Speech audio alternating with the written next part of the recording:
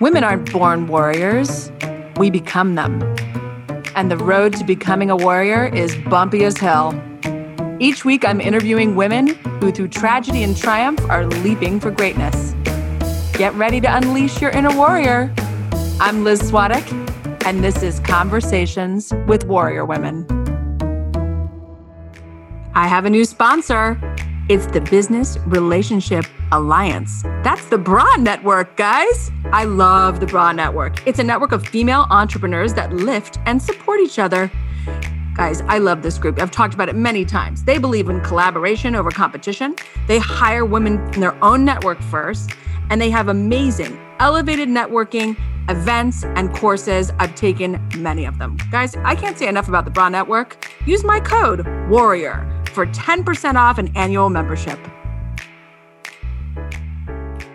Well, 2020 is almost over. Oh, hooray. I know you guys like me are so ready to get rid of 2020. Let's just take out the trash and start anew. Well, I thought that I was going to kind of come into 2020 like a boss, but guess what? It's a dumpster fire to the end.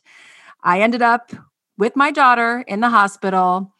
12 days, even during Christmas. It has been rough. But today on the show, we're going to talk to my great friend, Suzanne Watson.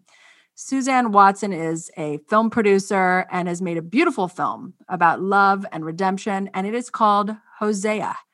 And I think this is the perfect way to end our year together. I can't wait for you to hear this episode.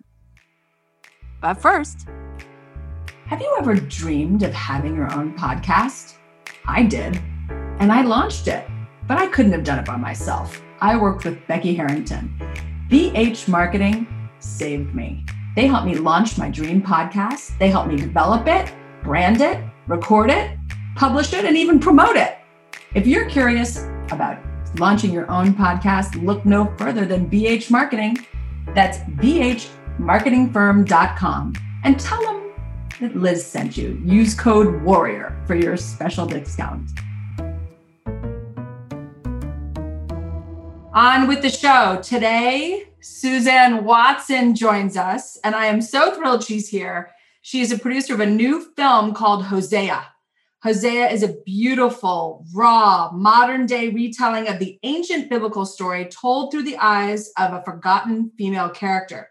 Suzanne and I are really good friends, and we always have these real conversations, usually at Claudine's. That's our place, Suzanne. Yeah, Claudine's Kitchen and Bake Shop, my first ad. But we talk about motherhood and kids and career struggles and the pandemic. And today, we're going to talk about what it's like to be a female filmmaker, being a white mother to a Black son, and being comfortable in uncomfortable conversation. Let's do this, Watson! Let's do it. Oh my gosh, it's so good to see you virtually. I know. So this is funny, Suzanne, because we talked about this even before I did this podcast. We were like, well, you're going to do a podcast. And I literally thought to myself, yeah, it's going to be like the talks you and I have. As you know, because I get nervous about these kinds of things. So you kept asking me to do this and I was like dodging it. Yeah, you were trying to hide from me, Suzanne. I know. I do. I'm like, I want to talk, but just makes me nervous to know, other people are going to be listening in. So just pretend we're at Claudine's together, Suzanne. It's just you and me. No, I won't cry. Usually you get me to cry. Like if we're at Claudine's, it's like a real, I know, and I miss our Claudine's. Now we only take out a Claudine's, but we could maybe sit outside on the little street right. side. We could do that. Okay, Suzanne. Yeah. Back to the interview. Here we go. I also call her Watson. That's her last name. Okay, Suzanne, you've come a long way since your childhood growing up in Oklahoma, girl. What was life like for you growing up, and what did you think you would be? What did little Suzanne think? Little Suzanne. Yeah, I would say I characterize my childhood as very all-American, in the 80s. Like my mom was a teacher. My dad was an engineer. I had a brother and sister. We lived the first 10 years of my life. We were in a small town, Duncan, Oklahoma, which is why I named my youngest son Duncan. I don't know if you knew that. I didn't know that. That's so cool. Yeah, that's why I named him Duncan. So symbolic there. And then, I'd ride my bike to my best friend Eric's house. It was just a really safe, happy upbringing. And then we moved middle school and high school. We moved around a bit because of my dad's job. And I say those were pretty formative years because I feel like it kind of led me to being pretty adaptable to new situations. Like now I feel really comfortable being in a situation where I don't know anybody, which I don't know if I would have been like that early on had we not moved, which is hard for kids, when you're coming in first day of school, not knowing who you're going to sit with at lunch because you don't know anybody. But yeah, so as a young kid, I dreamed of being an actress. I dreamed of coming to LA and, being by the beach and there being palm trees and like parties and just like, I don't know. I just thought like all of it, the glitz and the glamour, like I love that. And then you did it. You moved to LA. So that's insane. I did. So I just always wanted to be in a big city with a lot of hustle and bustle and just different people from different worlds and different perspectives. And I just thought that would be exciting. And it is. And it has been. It is exciting. Sometimes we forget that because we live here and we complain. I know. But it is exciting to live here. It is exciting. Right. And what made you interested in filmmaking? It started with, wanting to be an actor. My mom, when I was young, I remember I had memories of her watching like AMC, all the old time movies. So I grew up watching those and really, again, wanting to kind of be in this world. And anytime I was around anything that had to do with putting like together creativity, like doing a play or something like that, it got me so excited. And so I wanted to come out here and do that. And I did come to LA in my 20s and pursued acting. And when I got into acting, I found out I actually really loved producing and filmmaking. And that's where my skill set was best suited. And so that's kind of how I got into the filmmaking process. So you realize you kind of like the behind the scenes more than the on camera. I think that happens a lot to people because I think people don't really realize what that on camera thing really is. Yeah, I think that's the first thing that you sort of understand as a kid. And then there's just like all these other pieces to that puzzle. And I started my career off actually in Houston in the live events world producing. And so I already had that kind of under my belt. And so when I moved to LA and started doing acting, I still would do some of that on the side. And then back in the early days here, when I was doing acting, that's kind of when people first started getting into doing like YouTube and things like that. You started creating your own stuff because we started having smartphones and being able to shoot things pretty easily. And so I started with some friends doing short films, and instead of doing acting, I would produce them, and was like, oh, I really like this a lot.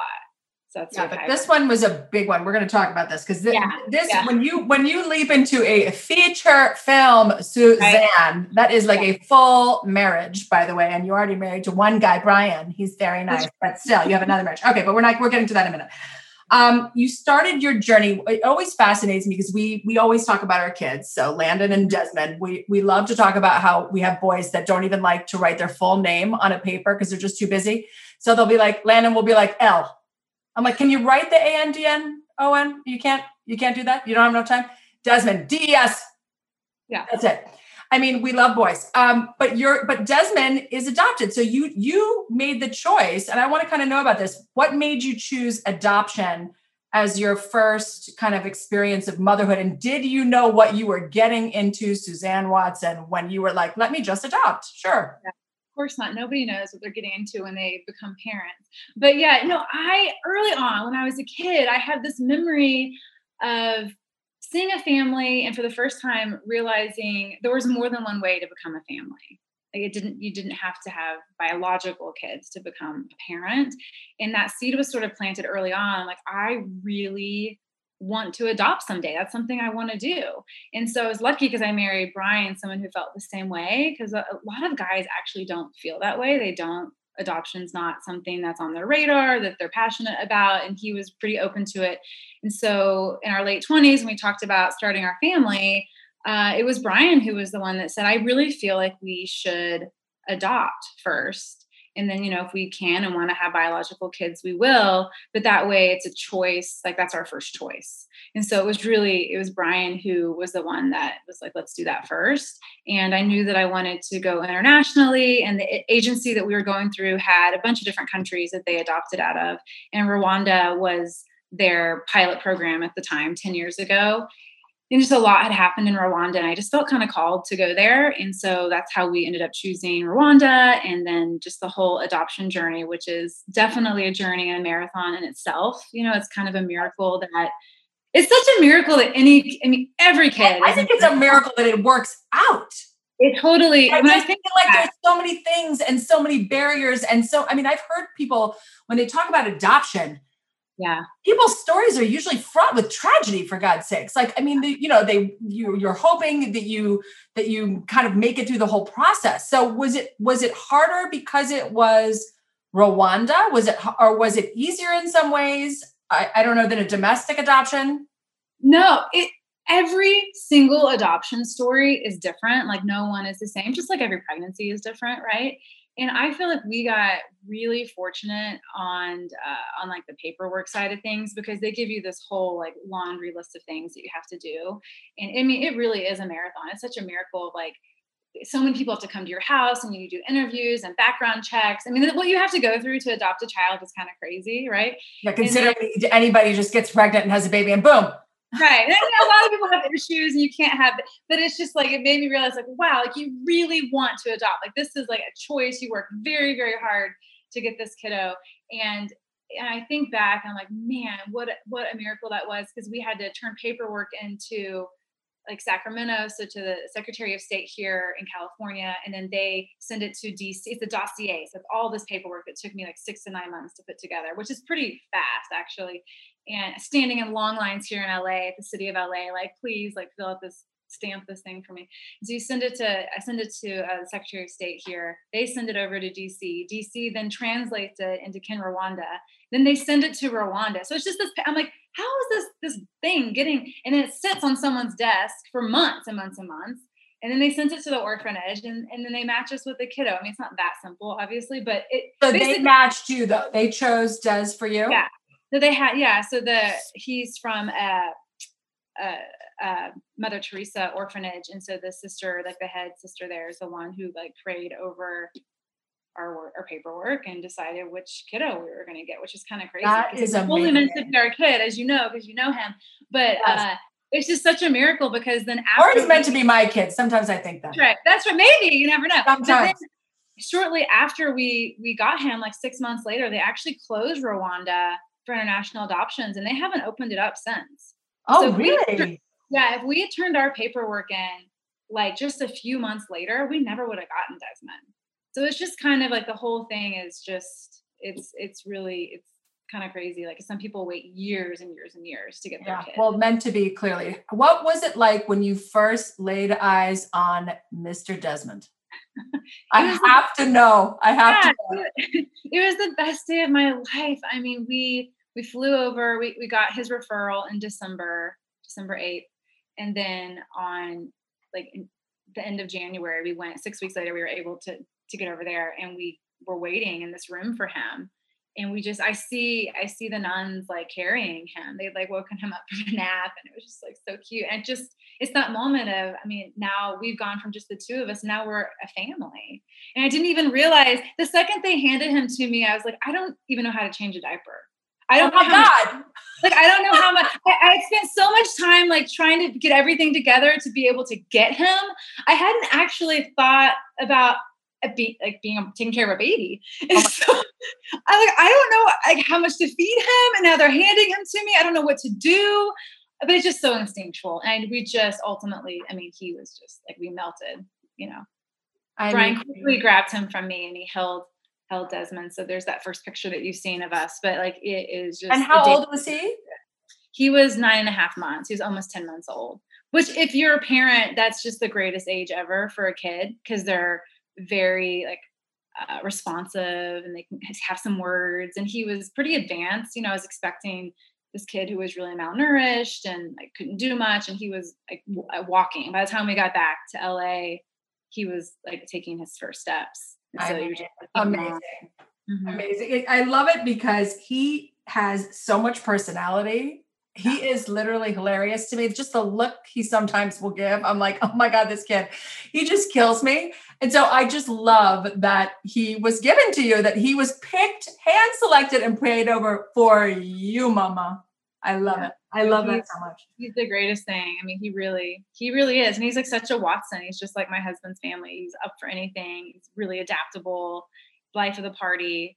We're just meant to be. You're meant to be. Well, we've often discussed this humbling nature of motherhood. I've said this before, and I really mean it. I feel like God just shows us the straightaways, because if he showed us like what's around the corner, we would be like, oh no, I'm not going. Nope, I'm just going to lay right here. I'm not doing it.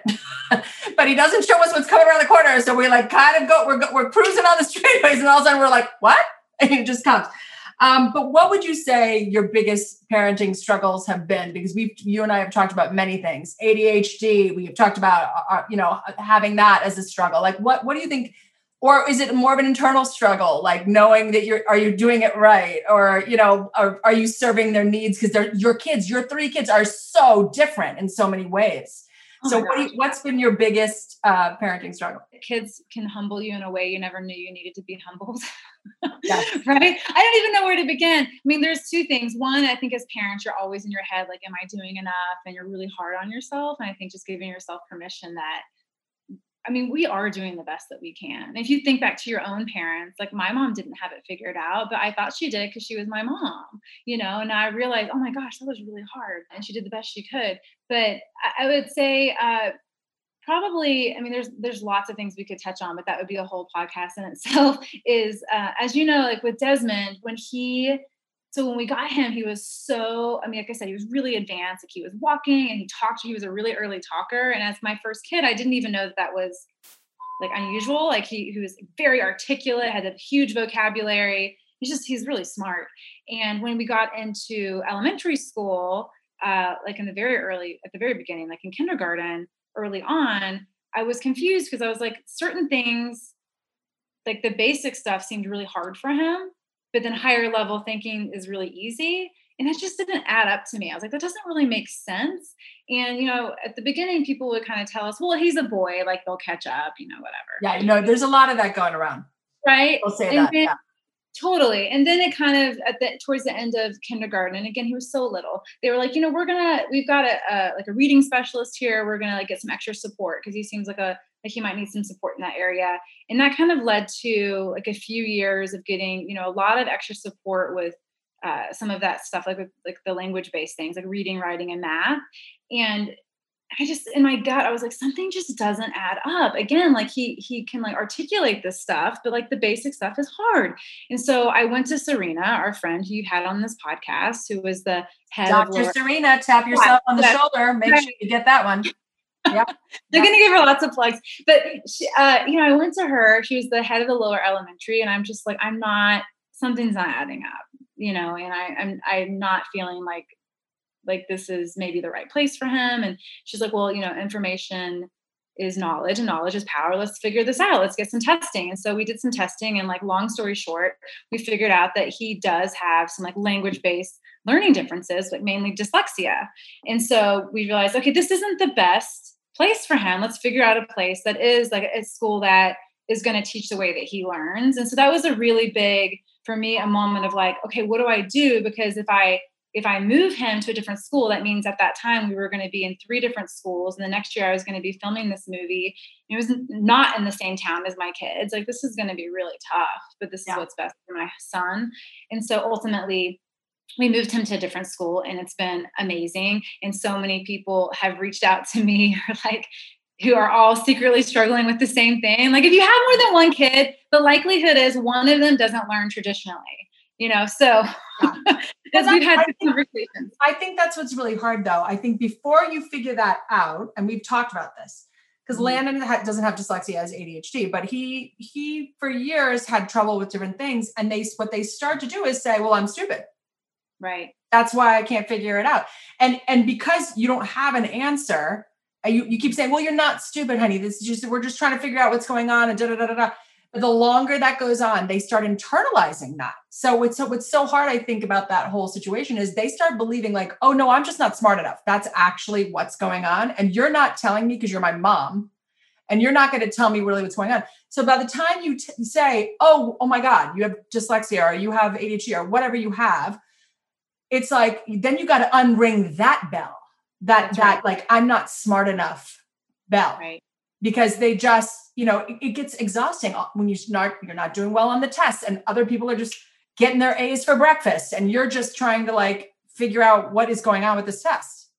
It's so hard. I remember as a kid growing up and math was really hard for me and I had terrible test anxiety. And if they had the testing back then that we have now, they would have been like, okay, she has anxiety. She needs extra time on tests. And I probably had dyscalculia, which is like a math, learning. But I always felt like I was dumb because I wasn't good at math. I'm like, no, math was hard for me. I just probably needed extra support. We just didn't have that support back then like we do now. We didn't have names for these things. So I think that being able to, there's a balance of labeling. Like we kind of over label now though too, but so that was hard to make that decision, but it was the right decision. And it's really been, where he is now and where maybe he would have been is like two different places. So it's funny, right? Those decisions seem so hard and horrible, but you're right. Once you commit and say, okay, I just feel like this is the right thing, even though it seems like it's going to be much more work, different schools, all these different things.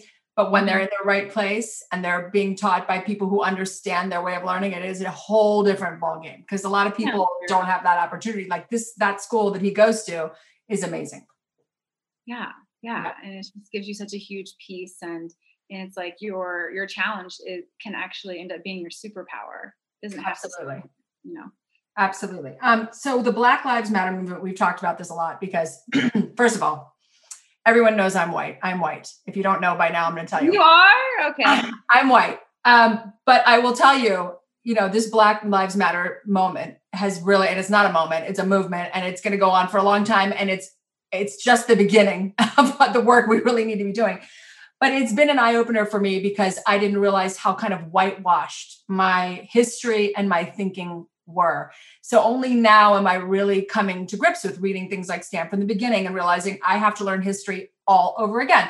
And I have to really think about the things I'm doing and saying, and am I being actively anti-racist? And am I, this brought up a lot of questions for me, but you, Suzanne Watson, as a white mother to a Black son, I wanted to know, like, how have you been kind of grappling with this? It's not that you weren't grappling with it before, you were, but have you gained any kind of new understanding through this movement and this point in time? Because I feel like it's finally coming into the national landscape, like really late and too late for a lot of us. But tell me about, you as a mother to a Black son. Yeah, it's eye-opening, right? It's like if you would have told me in my late 20s when we were going through this process of adopting, this wasn't even on my radar. I didn't even think about this kind of stuff. And it's like, well, no, once you're handed your child and you become the mom, this is your reality. And it just early on, Brian and I were talking about this morning, and it's like, we've seen it through a different lens, just all the little microaggressions and then just flat out racist stuff. And it's kind of like, sometimes you think, well, just a one-off, a comment here and a comment there, maybe they didn't mean that. But it's like somebody said, like, it's a lot of cuts. What's the saying? I don't remember. Sorry, I'm forgetting it right now. Peck to death by ducks kind of little thing. Yeah. It's like death by 1,000 cuts, basically. Yes. Death by 1,000 cuts. And so it's just sort of seeing the world through his lens. And you think that's coming towards you or coming towards Desmond or both? Both. Because as a mom, I think definitely more him, obviously, but as a mom, you feel what your kid feels, right? And this, and also stupid adults say really dumb things to you. And I've heard many things that you have said, Suzanne, just saying. Right. Yeah. Everyone's like, it just is heartbreaking because you're like, it shouldn't be this way, but it is.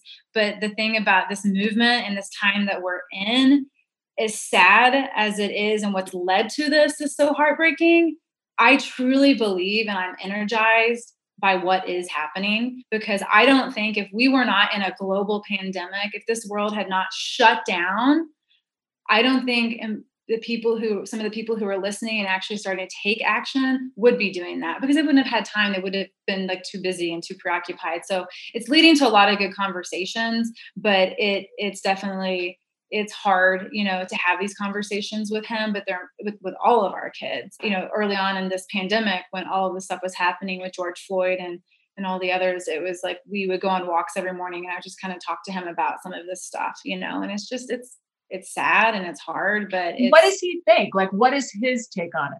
He's an 11-year-old, so that's that. But it's just sad. He doesn't like to talk about it a lot, and he'll like brush it off. But I'm really proud of him because what I'm trying to do is when he was younger, it's like we would fight his fights for him. But what I'm trying to do now is give him the tools for him to be able to speak up for himself. And I really saw him start to do that last year before the world shut down.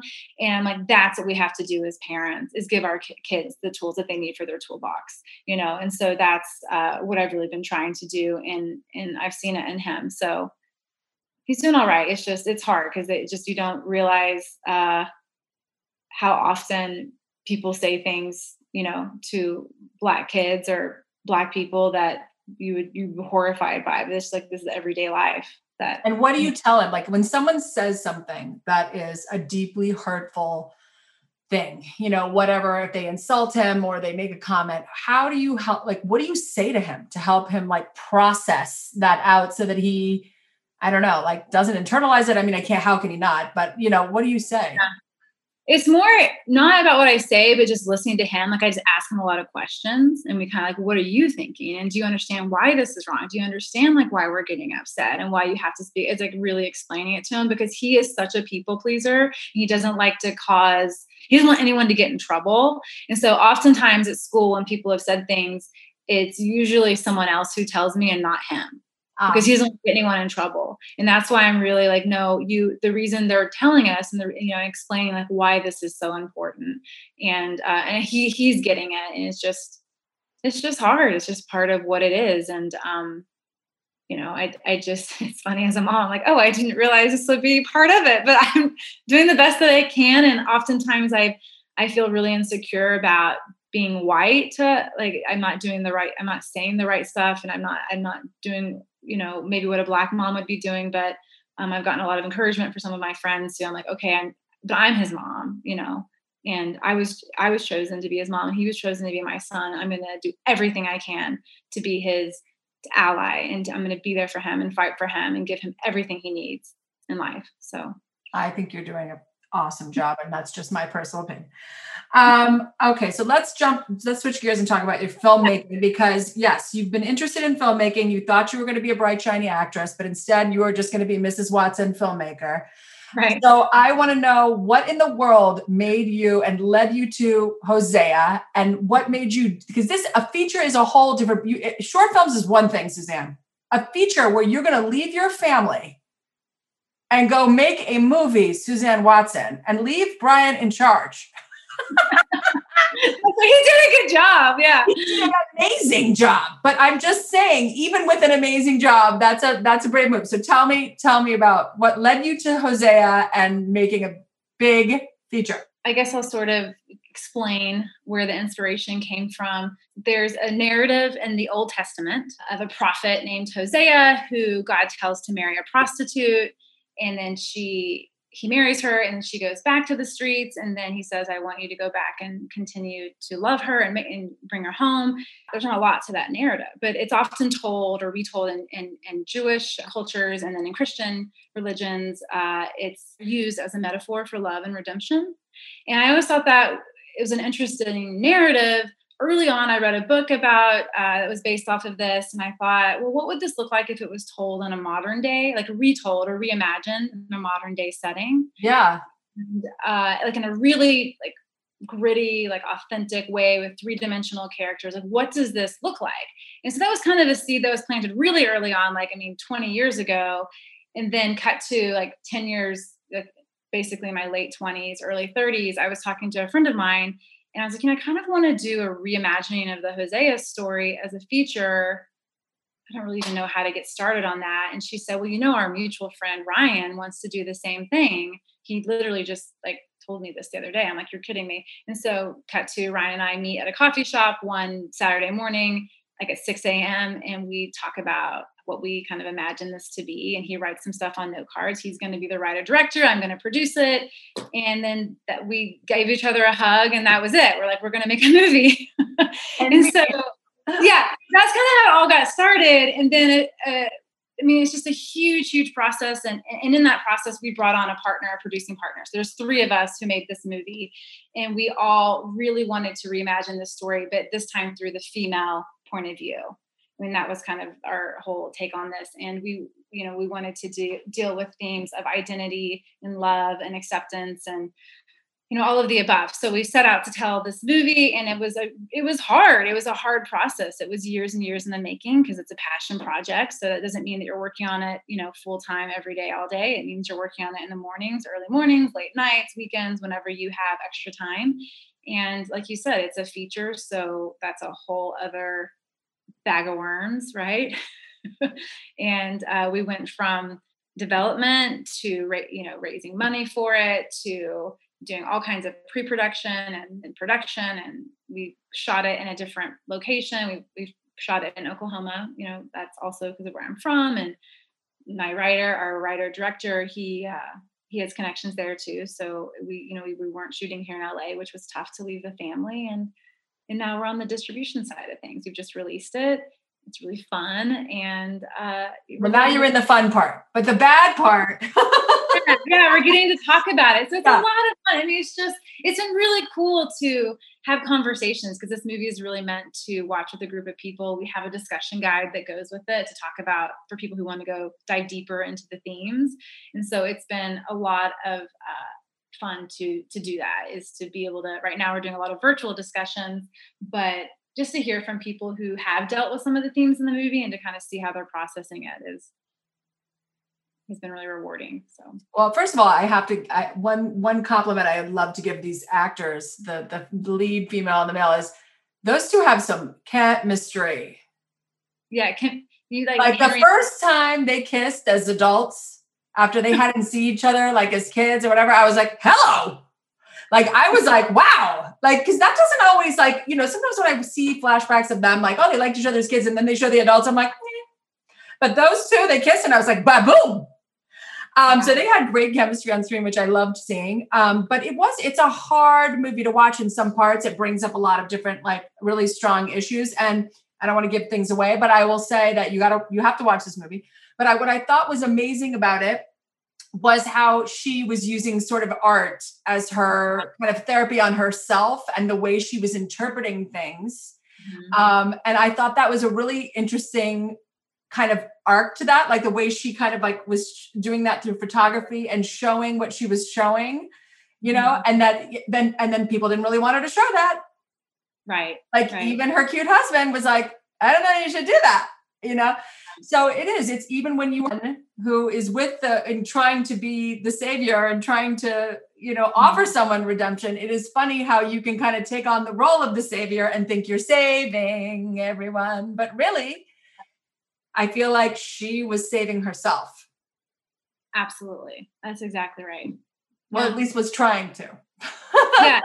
No, I know. We talked about the ending before we got on here, but I'm still mad at Suzanne for the ending. I'm just going to say that right now. I like a Disney movie ending. I like a Disney movie. Yeah, if you like a Disney movie, but if you like a real authentic ending, then you're going to like this movie. It still was a good ending. It's just, no, I wanted it to. I think this is the kind of movie, I mean, it is, because people have told me this, is you are thinking about it the next day. You still have questions. And to me, that's always a marker of a good movie. When I'm thinking about something the next day, I'm wrestling with it, then it's gotten to me. And that's what, that's the whole point. So it's been just a lot of fun to have these conversations because everyone kind of has a different take, and art is subjective. So you're allowed to have a different take. Yeah. Well, I know it's a good movie when the person that I consider the bad guys in the movie, that I'm literally gritting my teeth and wanting to punch them in the face. I feel like if I saw those two actors, I'd hit them. So it's really funny. That's when I know I'm riled up. When I get riled up, I told you, I paused the movie. I'm like, wait a minute. What's happening? How much longer is this in the movie? I need to know what's happening. I started freaking myself out. I was like, what's going on? That's when I know. That's when I know I'm really having a problem. I'm like, what's happening? I have to say that the actor Josh, who plays her pimp, he is the most wonderful human being. I mean, he's nothing Well, like you cannot tell from that movie, Suzanne, that no. he's But wonderful. he won an award. I mean, he won. We were in Napa at the Napa Valley Film Festival, and he won an acting award for it because he's Well, he he's should. good in it. He should, and he is just an incredible human, and I'm so proud of him in this movie because he put they all did a tremendous amount of thought into their characters. Like he designed all his own tattoos, and it was just really, it was a lot of fun to get to That's see really him cool. come to life. He's someone I've known for a long time personally, so it's just fun to see him in this role because he's very good in it. Well, I'm still going to kick him in the shin when I see him, but that's fine. Because he did his job. Bad guy. He's a bad guy. Yeah. But tell me, Suzanne, we've talked about this a little bit. Mm-hmm. What was it like being kind of the woman? I think it's hard for let's just be real. It's hard for female writers. It's hard for female actresses. It's hard for female filmmakers. I think, in fact, the other day, Coco told me, this is the Kamala Harris effect, but Coco told me that she was in school and someone was speaking over one of the girls and she said, "I'm speaking." And she got really mad because someone was interrupting her and talking over her. And I told Coco, I said, "I got to tell you, babe, this is an experience I've been having my whole life where I have a man talk over me or interrupt me and I can't even finish my damn thought." So what was it like to be a female filmmaker, Miss Suzanne? Because I know that does happen. Like, do you feel like your voice was heard all the time? Did you feel like it was a struggle? Like, tell me about that part. Yeah, I'm lucky because one of the partners was also a female, so it was really, I learned a lot from her. Yeah, of course there were times where I feel like my voice wasn't heard or it was my own insecure, like I've really, kind of getting over my own insecurities of not overthinking things. I got into this, like, which we can talk about later too, is like, I just overthink like every email you send or every voicemail you leave or just like overthinking stuff. I'm like, no, at the end of the day, like I have, one of the final says, so I can stop doing that, But I'd say when we were on set, it was actually really fun to be the producer because ultimately like you are like leading this. And so, yeah, it was fun to get to there's a lot of guys on set. So it's sort of fun to boss them around.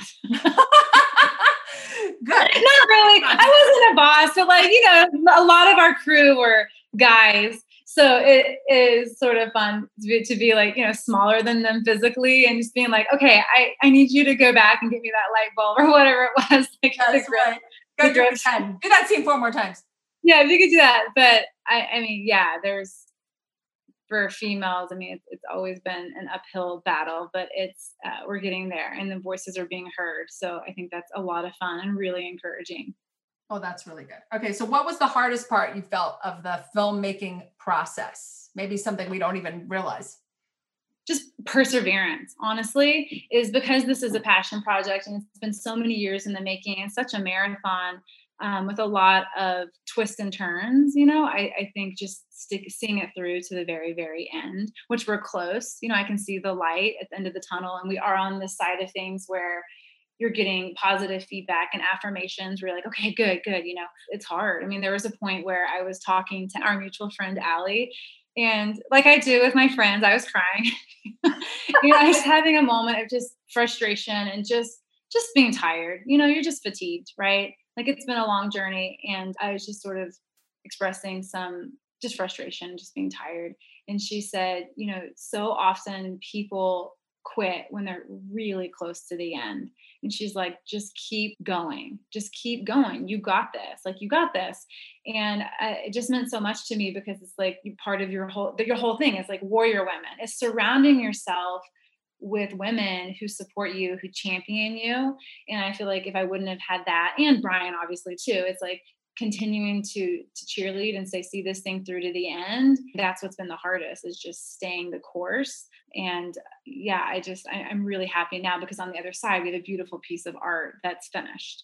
And a lot of people start something that they don't finish. And so being able That's what I told you, Suzanne. I said, think about all the people who never finish something. Even if you finish it and nothing else happens, you won, because a lot of people they don't finish it.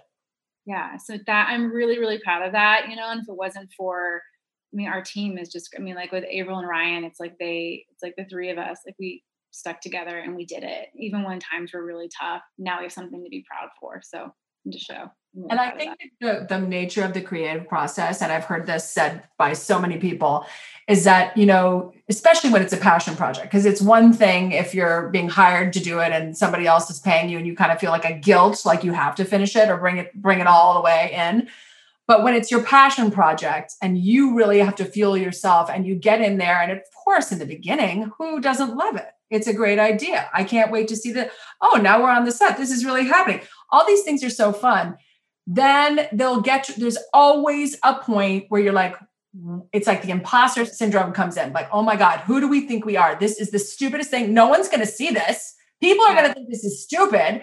What am I doing? You know, and then you think no one's going to, like, you just start to talk yourself out of it. And those are the moments that I've seen people just walk away and quit. And I'm thinking, oh my God, you put your whole life into that thing and now you're just going to leave it there? No, I mean, you have to bring it to fruition, good or bad, and you can't judge it. You know, other people are going to watch it and they're going to like it or not. They're not going to like it. But the fact that you brought this all the way to fruition is so amazing. I'm so proud of you. Oh, thank you. I'm really proud of it. And like, you've been there almost from the very beginning. I mean, I remember having a conversation with you in Cabo about it. Remember? Yes. You're like, listen, you either do this or you don't do it. And I was like, you're right. I'm going to do it. Well, it's either a hell yes or a hell no. And you know what? You just hit a milestone birthday. You're not as old as my ass, but you hit a milestone birthday. And don't you feel like even more now that you've hit this milestone that you're like, it's either a hell yes or a hell no, people? Yeah. You're in or you're out. I mean, life's too short. And again, you just have to just do it. And so I'm proud of that. So perseverance, stick through even the hard times. Keep going. Just keep going. You don't judge it. Just keep going. So I said in the beginning, you're working on being comfortable in an uncomfortable conversation. Suzanne, tell me what that means. Let's get uncomfortable. Honestly, just even doing this podcast, like I love one-on-ones, you know, I love hanging out with friends, having conversations, but knowing that people are going to listen to this gives me like a tremendous amount of anxiety. And just like the whole Zoom thing, I don't like doing that. I'm such a people pleaser. So I don't like confrontation. And I just, as you said, hit a milestone birthday. So I'm just really this year and moving forward, challenging myself. Like, you have to put yourself, even if it's uncomfortable, you got to do it. You got to say it. You got to do it. So in showing my kids, like, I know that they don't enjoy being on Zoom all day and there's things that make them nervous, but this makes me nervous, but I'm doing it because I want to do it for you. I want to do it for the movie. I know that it's important to talk about these things. And so I'm doing it. Yeah. Well, and you know what? This is the thing. This is the truth. You did not make Hosea for like 4 people. No. You made Hosea for the world. So if you made Hosea for the world, Suzanne, then you got to go out in the world and say, here's what I made. I made this great piece of art for the world. Because, right? Because people need to tell stories like this so that they know there is redemption. And that if you're in a dark place, that you can be loved. That's right. That we all deserve to be loved. We all deserve to be loved. We all deserve to be loved. And we're all, well, I don't want to give it away, but it's like what she says at the very end is my favorite line of the whole movie. And it's like, it's kind of alluding to that. And we're good now how we are. So I think we have to realize that. And yeah, it's hard to put yourself in those situations. I guess I didn't think this far in advance of being the one who would be out there kind of promoting it publicly. Because producers are usually behind the scenes. And so that's why I'm like, oh man, because I was like, no, Ryan's the one that gets out, like our director, like he's really, really good at this. This is his strength. And on a lot of these podcasts, they've had all 3 of us be on. I'm like, no. And I'm like, no, I got to do this. Like it's part of the deal. Yes. Remember when I told you that God only shows you the straightaways? Because if he showed you what's around the corner, you wouldn't do it, Suzanne. I'm like, oh no, I'm busy that day. I can't. No, but you know what? You have to use your voice because, first of all, Desmond needs to see you use your voice. Yeah. And Charlie needs to see you use your voice. And so does Duncan, Oklahoma. Duncan, Oklahoma needs to see, even though I know he uses his voice. That's right. He's not afraid to use his voice. He's my one. It's like, he's good. He can speak for himself. You're a child and I will be heard. That's right. That's exactly right. All right, so then we are on to the speed round, which is the best part Yay! of this whole thing. Now we're going to have fun. Okay. Okay. As if I don't know this answer, although there's 2 answers for you. Cocktail of choice. There's actually 3. Oh, So I don't know can I do 3 or do I have to just do 1? Your 3 cocktails. Okay. My all-time favorite that I drink with most of my lady friends is like a ice cold Sauvignon Blanc, a New Zealand Sauvignon Blanc, which usually when we go out, if you have your Pinot Grigio, I'm usually having that. But I also like, you know what I like on a summer day is a Whispering Like your rosé all day. Rosé all day. But rosé can go down like water, so I have to like. Yes. That often. We had a moment on National Rosé Day that Suzanne drank the rosé like water, and the next day was not happy. I wasn't. I don't think I drank rosé for a year after that. I think you did take that long of a break. It was like at least 6 months. I took a break. I was like, I think it's time. And then I really enjoy a good IPA. I'm a big beer drinker. I was going to say, this is what shocks me the most about you, Suzanne, is because you do love your wine, but you like a beer, and there are not women, a lot of women who would be like, I like an IPA. I do. I'm one of the only, like, of all my girlfriends. It's usually like me with their husbands drinking a beer while they're drinking like I don't know. Is that an Oklahoma thing, do you think?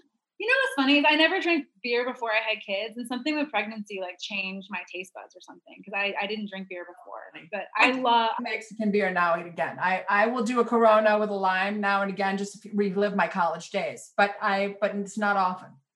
I'm often drinking a beer more than. Okay. You know. What about a mantra or quote you live by? I think it's sort of what I said earlier is like, don't overthink it. I'm really trying.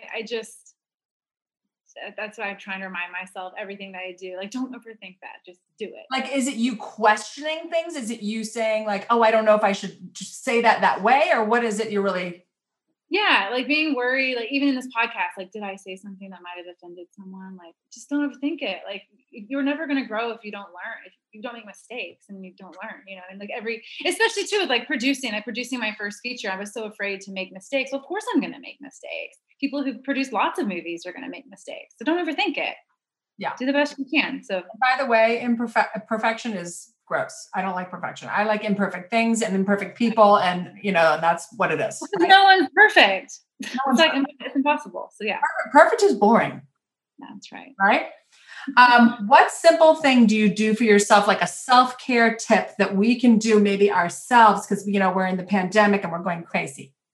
Well, I'm a huge lover of exercise, which you know.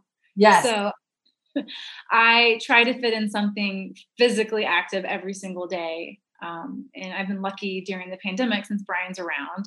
We're all around 24/7. So I've been able to do that as like I'll hop onto Pilates Zoom or go hiking. I'm really big into staying physically fit. You're very good with your hikes. And when they tried to shut down these trails on you, you were like trying to go rogue. Yeah, I'm like, no. That was hard. I was like, fine, I'll just walk around the neighborhood. That's fine. But don't worry, I'm going to get back on those trails. And I did. So you are a rule follower until someone tried to shut down your trails and you were like, excuse me? Well, I followed the day they shut down. Yeah, that's right. Can I tell the story? Like the day they shut down the trails, I went out really early before they shut them down. I was like, I'm going to go on like one last hike, a long hike. And I'm literally in the middle of nowhere, Topanga, in this like park ranger. I don't even know where he came from, like in a car and in his whatever truck, threatened to give me a ticket or something like that. He's like, ma'am, you're not allowed to be out here. I was like, oh, okay. And then, he's like, I could give you 3 violations right now. I was like, what? Why? Are you serious? And so then when I came back, so when I started, everything was fine, the trail. And when I came back, everything was taped off and roped off. Like it was a caution tape. So it was the last one in and out of that trail. I mean, I love it so much. Okay. What makes you feel unstoppable? Doing that. No, it goes back to almost getting arrested on the hiking trail. Almost getting arrested by a park ranger. No, I love going out on really, really long hikes. I put in my AirPods. I have the dog and I'm listening to a podcast or some music. Sometimes nothing. I'll just like pray or just be with my thoughts, and I will just go for hours. Like be out there for hours by myself. I love it. That makes you feel unstoppable. I love it. Who do you most admire, Watson? honestly, right now, I admire my kids. I think this has not been easy. If we're having a hard time, think about them. Like one day they're at school, like everything's normal, they're running around, life is good. And the next day we're like, okay, don't need to freak out or anything, but like we're not going back to school.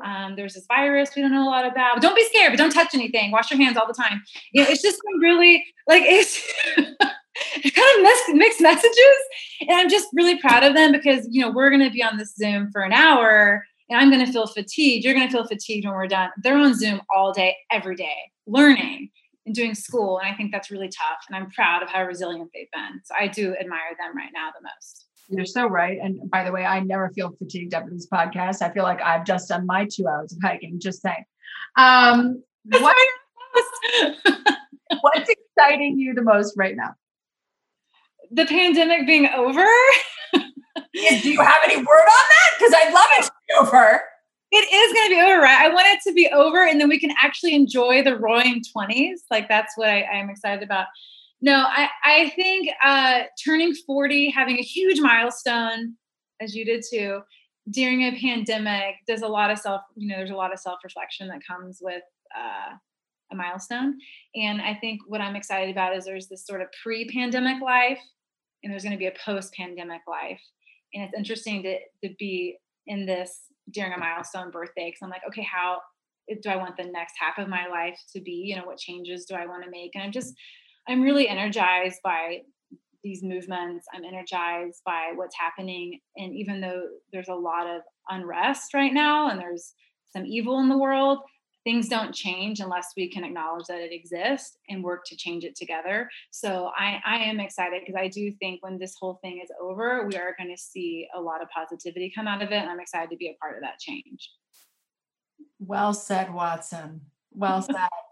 Well, I did not tell you this, but this podcast is coming out right around Christmas because I thought it was a nice gift to everybody, and having some Hosea around Christmas time, I thought would be the most beautiful thing in the world. So I'm going to ask you one other special question that I did not put on here, but what are you the most hopeful about for 2021?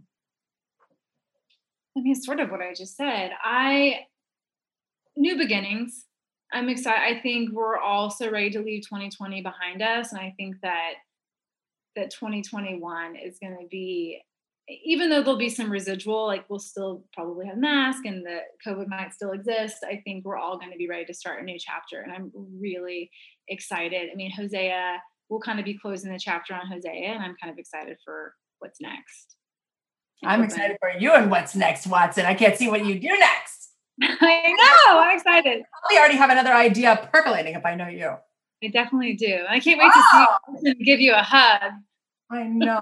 I love you. Well, thank you so much, Watson, for coming on. I know it was out of your comfort zone, but this movie is too good not to tell the world about. And I've seen it, and I'm going to shout it for the rooftops. Hosea, you have to see it. We're going to put all the links, how you can get to it in the show notes so you can watch it. It's one of those movies that really does make you think. It stays with you, and the performances are truly very, very good. So I recommend it to everyone. It's got my stamp of approval, but thank you so much, Watson.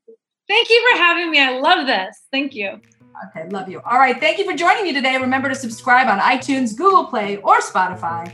And if you enjoyed the show, leave us a review. This is the Conversations with Warrior Women podcast with me, your host, Liz Swadek. And remember, every woman has a story. All you need to do is ask her. Bye.